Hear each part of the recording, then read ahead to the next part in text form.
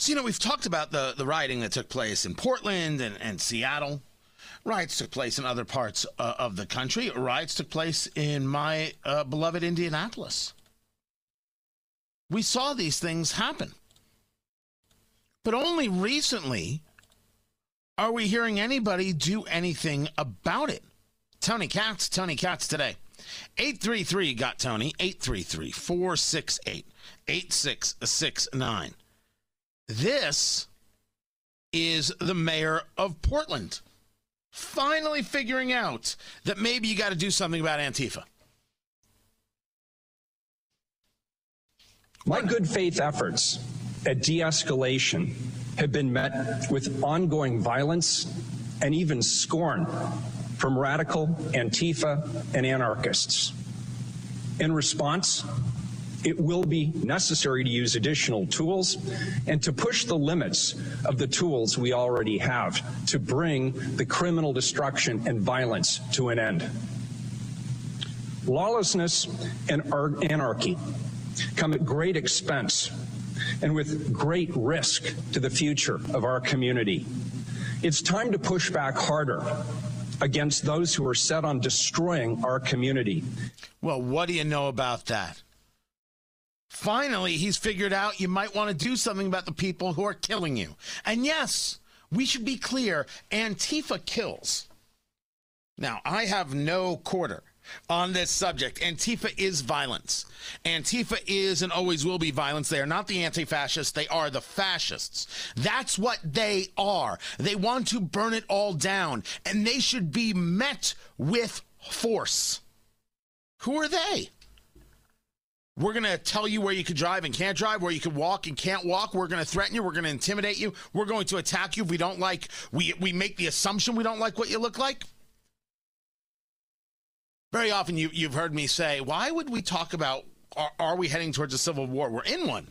We allow these people to act willy-nilly with no pushback whatsoever. The citizenry should stand up and fight back.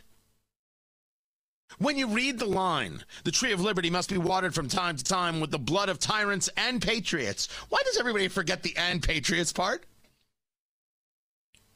Now, you can take that literal, you can take that figurative. I take that as a conversation. You got to get in the game. You can't let these people just decide your life for you. Liberty needs to be fought for, right? It's Passover. It's the Haggadah. It's the story of the Exodus of the Jews out of Egypt. Freedom isn't free. In every generation, it must be won anew. Then you get to Thomas Jefferson. The tree of liberty must be watered from time to time with the blood of tyrants and patriots.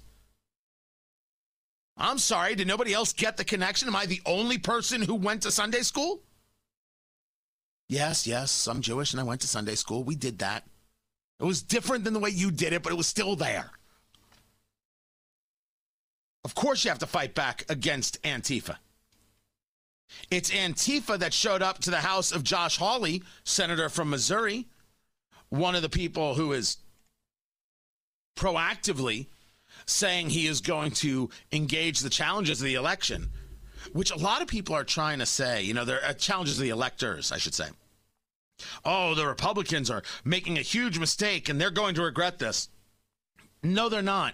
That's a complete misread from people who still think that there is a traditional Republican way of doing things. There isn't. They're not going, they will regret it if they don't. That's why they're doing it. Take a look at what's happening. Oh, and by the way, take a look at some of the reality out there. That doesn't mean that you shouldn't push back on certain things. If you want to be Lin Wood, the lawyer, and say that the governor of Georgia was involved in some kind of bribery scandal, you better damn well prove that. Otherwise, you're out of your head. By the way, you're going to now tell me how Mike Pence is involved with Jeffrey Epstein, involved in this. Lord knows what. Linwood has gone so far off the reservation that Nicholas Sandmann, the kid who Linwood represented from Covington Catholic High School against CNN and Washington Post and won all the money for, that was Linwood. That's his name. That's the lawyer. He's gone so off the deep end that even Nick Sandmann is like, okay, what the hell? No, seriously, that was the tweet.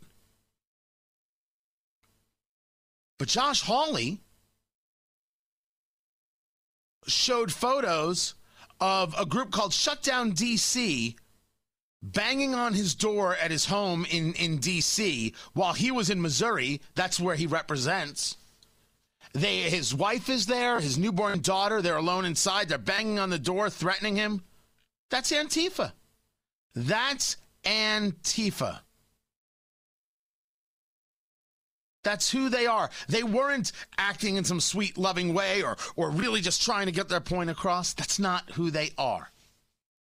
Which brings us to D.C. tomorrow, because Trump supporters are coming out to have themselves a rally. Right? That's what's happening. They're going to have this big rally in D.C. And so the Mayor Bowser, has called out the D.C. National Guard. When Antifa is destroying property, when Antifa is attacking people when they're leaving the White House, that's what happened to Dan Bongino and his wife and a host of others. She does nothing. The police barely do anything. But when they come to support President Trump, well, now we need the National Guard. They're not discussing the fact that Antifa is violent. They're not discussing the fact that Antifa, if you take a look at Seattle and you take a look at the Chaz Chop and the autonomous zones, people died. That's Antifa.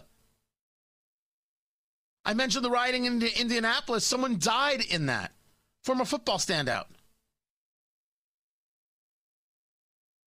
Well, how do you think this goes? You're right. In Indianapolis, I can't specifically put it on Antifa. You're right. But it's the Trump protesters that get the National Guard. You see the problem. Standing up to that problem is a large part of what people are doing with this conversation about electors. Some people don't understand. Okay. They don't understand. But it is important, and I will explain why. That's coming up. I'm Tony Katz, Tony Katz Today.